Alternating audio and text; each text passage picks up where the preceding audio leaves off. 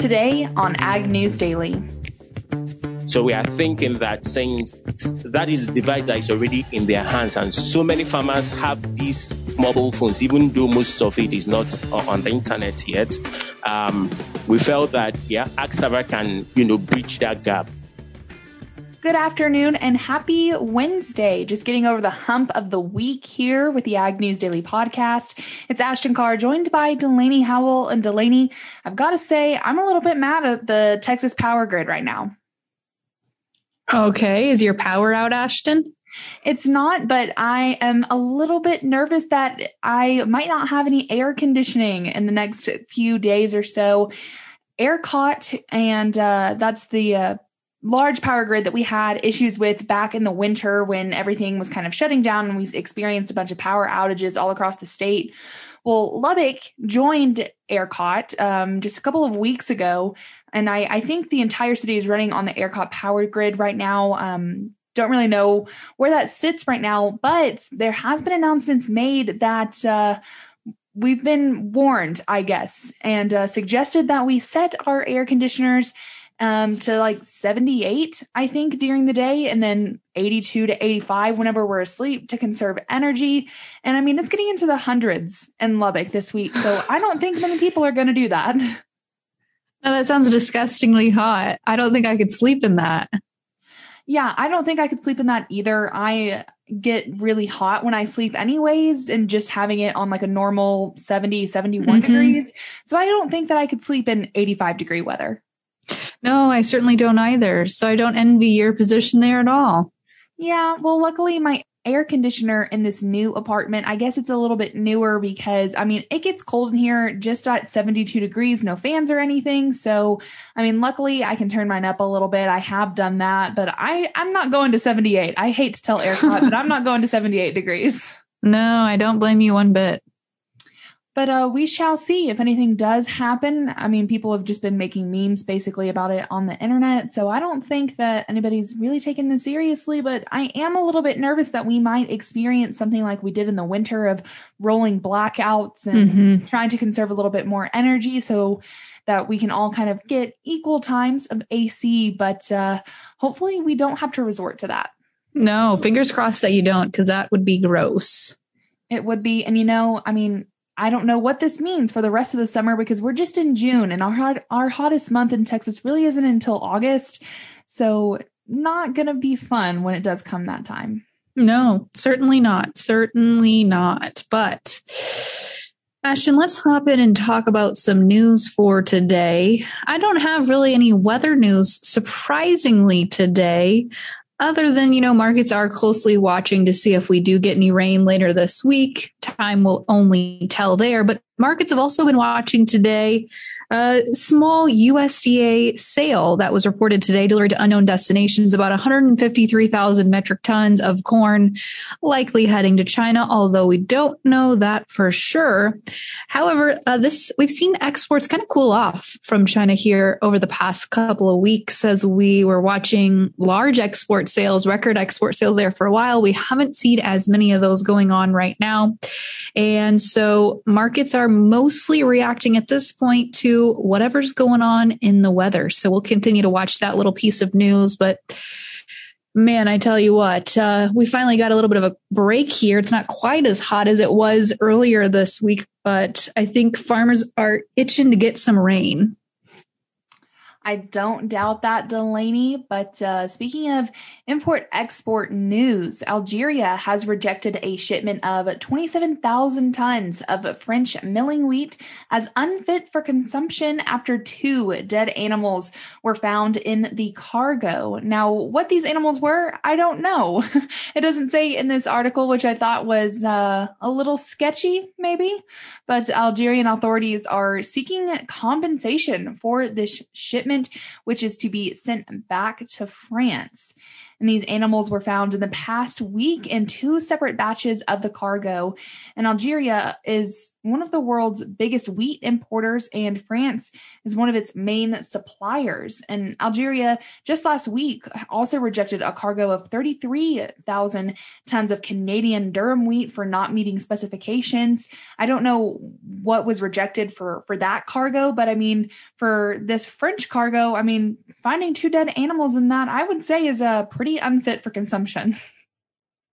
Well, you would think that, but then you look at other things like when USDA has so many parts of insects, parts per million pieces of insects, and they let that stuff go through. So, yeah, I don't know. You'd be surprised at some of the things that get allowed into our food chain, Ashton. Yeah, I have never thought about that, Delaney. So I think I might just be growing from my own garden now.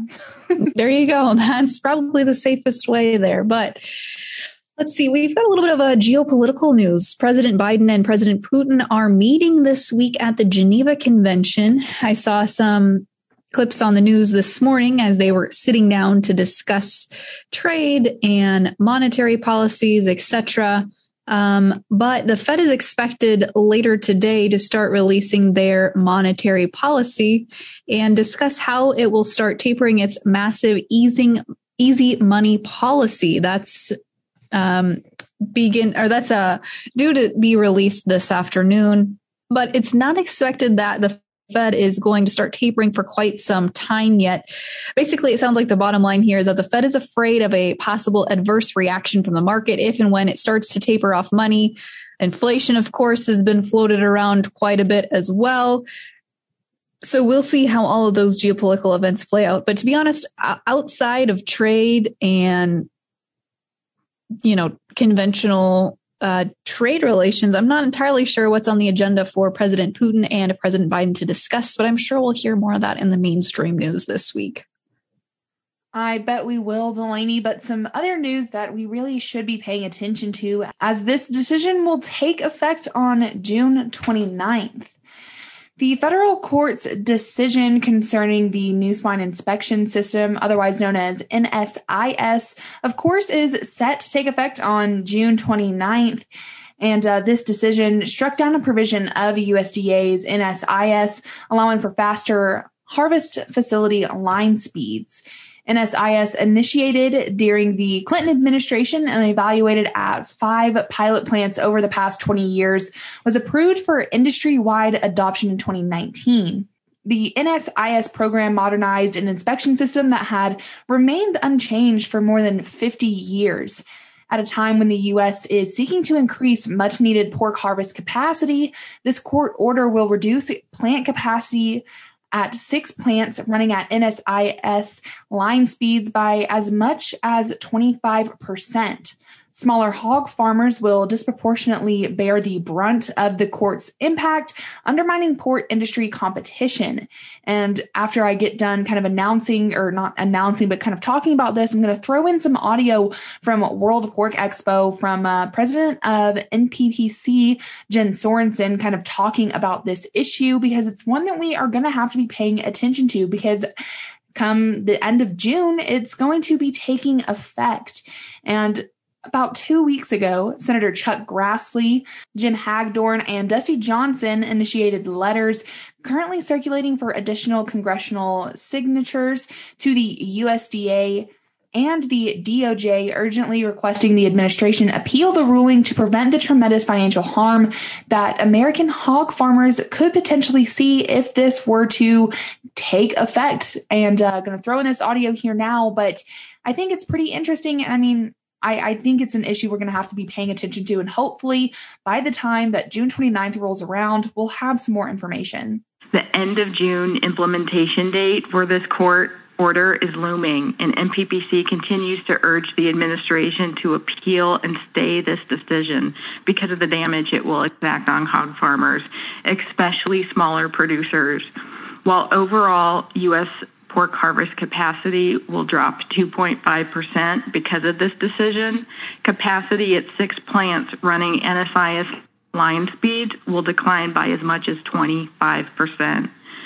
Smaller producers near these plants will be forced to sell their hogs on the spot market as depressed prices will incur with additional transportation costs to send their hogs to distant plants. Hog farmers are expected to lose more than $80 million this year alone because of this decision.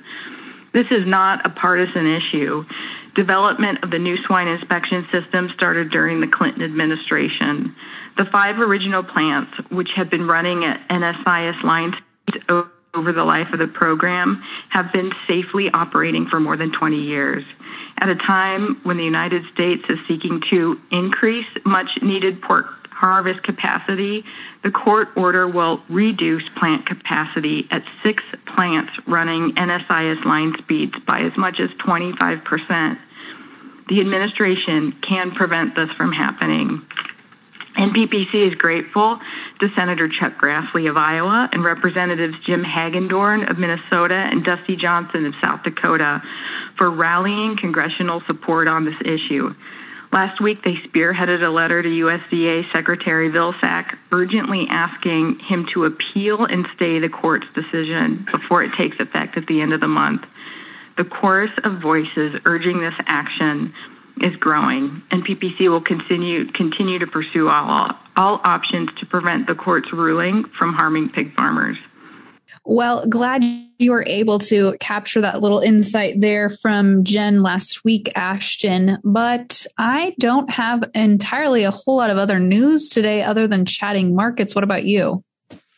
Well, I do have one thing that I wanted to share, just kind of following up on the cyber attack on JBS, because we saw Ag Secretary Tom Vilsack kind of step up and share some words. Vilsack says that the food industry needs to harden its systems following this cyber attack. And we've seen quite a few attacks, I would say, over the past few months or so.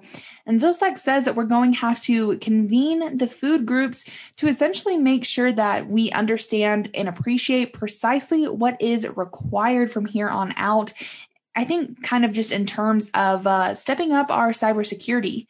Vilsack told members of the Senate Ag Appropriations Subcommittee that USDA is more than happy to cooperate with any legal investigation into this JBS hack. And he also touched on the notion of cryptocurrency, which Vilsack said is out of his area of expertise, but something that we're going to need to be paying attention to. And Senator Jon Tester of Montana says that he's not surprised that the food industry has been targeted. In fact, he was quoted as saying, concentration in the food industry, the meat industry in particular in this case, has been a big concern of mine. And now that cyber criminals have figured out that it is a good way to screw up our economy, you control food, you tend to control people. That is a problem. And I think he makes some good points there. And so hopefully we can come up with some new ways to ensure the safety of our food system, our economy. I'm excited to see, what improvements we can make from here on out.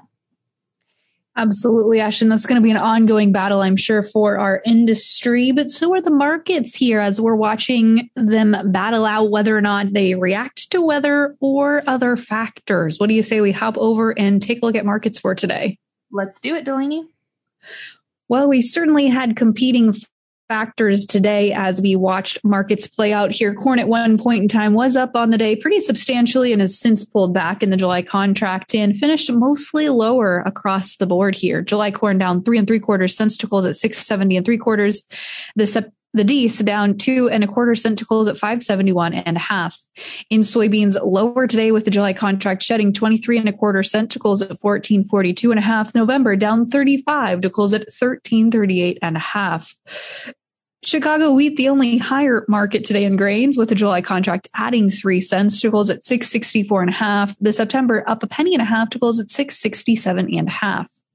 Hopping over to check out livestock for today. Cattle complex higher, lean hogs heading lower. August live cattle today up $1.02 to close at 124.92 1/2. The October up $1.35 to close at 129.97 1/2. And in feeder cattle today, the August contract adding 87.5 cents to close at 157.70. The September up $1.15 to close at 159.80. Lean hogs had some limit down moves today, with the July contract limit down to close at 115.50. The August limit down to close at 111.70. And wrapping things up here with our Class 3 dairy milk futures. We saw weakness today as the July contract shed 15 cents to close at 16.98. The August down 28 cents to close at 17.69. Ashton, without further ado today, we're doing things a little differently on the podcast this week. We didn't have a Tech Tuesday yesterday. We saved that for today to talk to a very special guest from across the pond.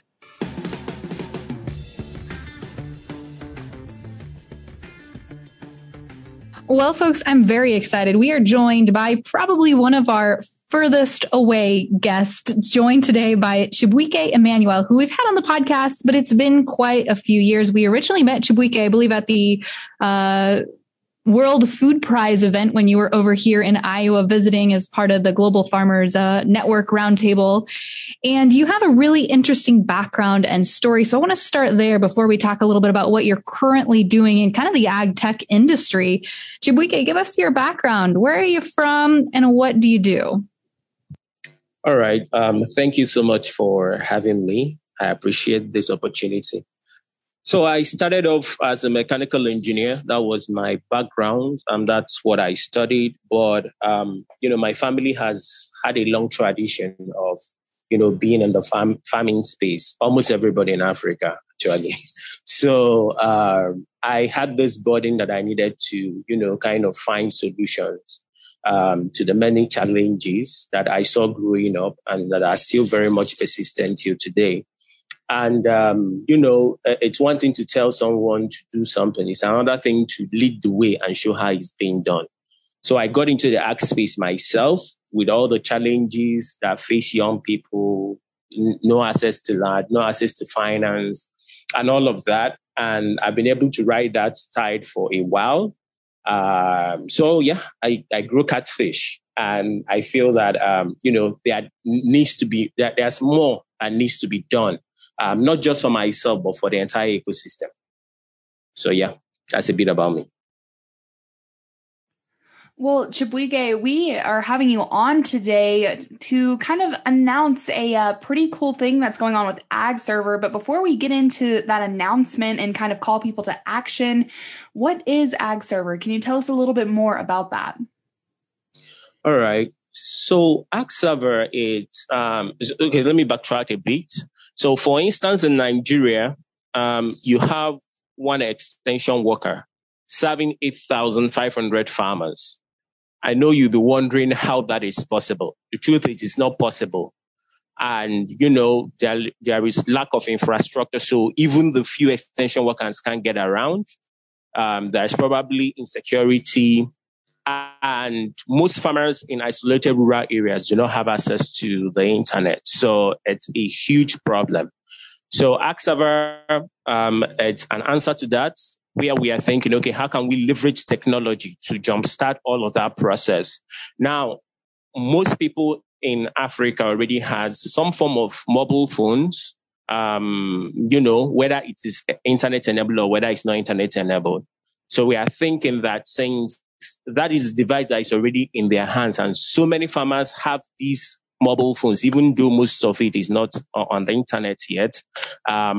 We felt that, AgServer can, bridge that gap in getting the information that they need to produce what they need to produce, linking them up to market, up with the market, sharing tips around improving yield, generating data sets around what they do so that, banks can give them money without having the conventional, history with them. All of that was what prompted us to, get into AgServer. Basically, we just want to make the lives of smallholder farmers better using the tool that they already have. AgServer is kind of like the Quora for smallholder farmers. I don't know if you get what I mean. Yeah, and it's almost like, going on agserver.net, which is the website, I believe. It's almost like an online chat forum or a way to connect with other farmers to ask questions and be engaged, learn from other farmers. But Chibuike, I want to make a clarification here. Is this geared just towards farmers in Africa? So now it's not. For statistics, there are over 2 billion smallholder farmers around the world, around 2 billion. We have like 500 small-scale farms. Actually, that's the biggest industry in the world, stretching from Africa to Asia to South America. So that is our target. Now, every other farmer can come on board. Of course, I come from, that perspective that farmers ought to share. So big time farmers like commercial farmers are welcome to come on board. Other farmers from around the world are welcome to come on board. It's just that we are focusing right now. So we are kind of, narrowing down to the African market with the kind of solutions that we are tailoring from our own end. But since it's a peer-to-peer platform, anybody can come and share the experiences. And I also want to mention that there is another layer which we are building. So what we have now is just like the tip of the iceberg, which is online. Now, most of the farmers that are in Africa are not online. So we're actually developing the technological framework right now that will enable us connect farmers. If they are in Nigeria, for instance, and they have a problem, they should be able to connect someone in Mumbai or someone in Peru or even the US with their simple mobile phone that's not connected to the internet, querying our system with SMS or voice or USSD, and they'll be able to get the answers that they need. So we are building out the technological infrastructure for that now. Chibuike, it sounds like a lot of great stuff is going on for Ag Server. And one of those things is that you guys are currently a finalist for the Cisco Global Challenge. Can you tell us a little bit more about what this challenge is and what this can do for Ag Server? All right. Thank you once again. So the Cisco Global Challenge is of course, everybody knows Cisco. So they put together money once every year and they look out for tech startups that are doing great stuff, trying to better the environment, trying to solve our biggest challenge as a human race and for the planet.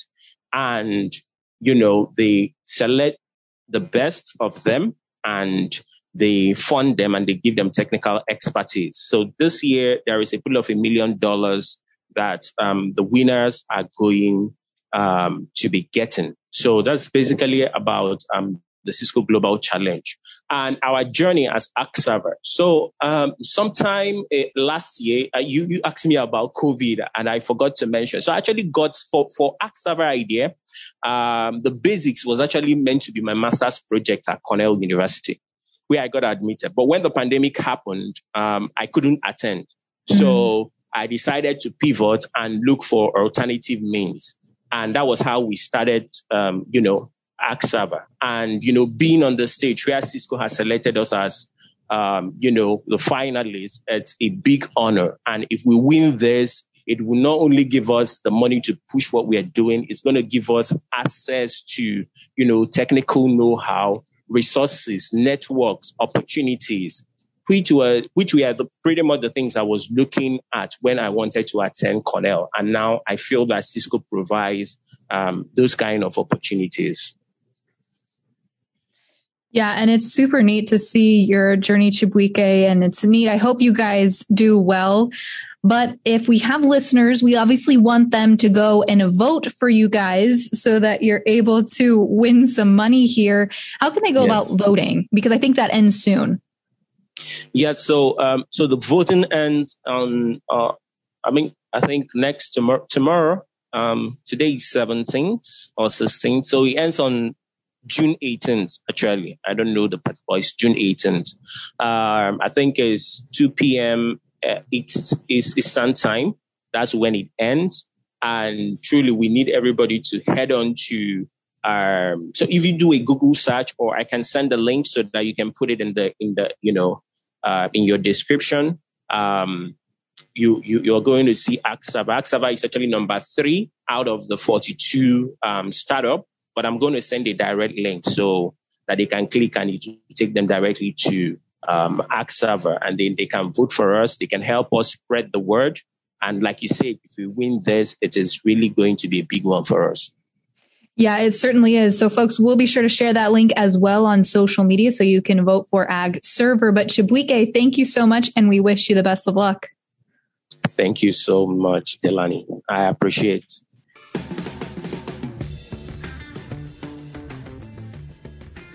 Well, again, a big thank you to Chibuike. It was great to reconnect with him and chat with him. Really interesting stuff that he's doing over there in Africa, Ashton. And I tell you what, if they had a 30 under 30 for Africa, he'd probably make the list.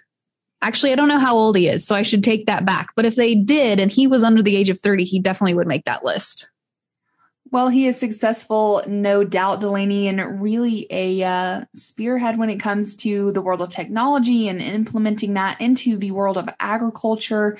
But folks, be sure to definitely go vote. I'm going to be putting the link to that in the description to this episode. So be sure to show some love to Ag Server. And while you're at it, make sure to go give us a thumbs up wherever you listen to the Ag News Daily podcast, and follow along on Facebook, Twitter, and Instagram at Ag News Daily while you're at it as well. And with that, Delaney, should we let the people go? Let's let them go.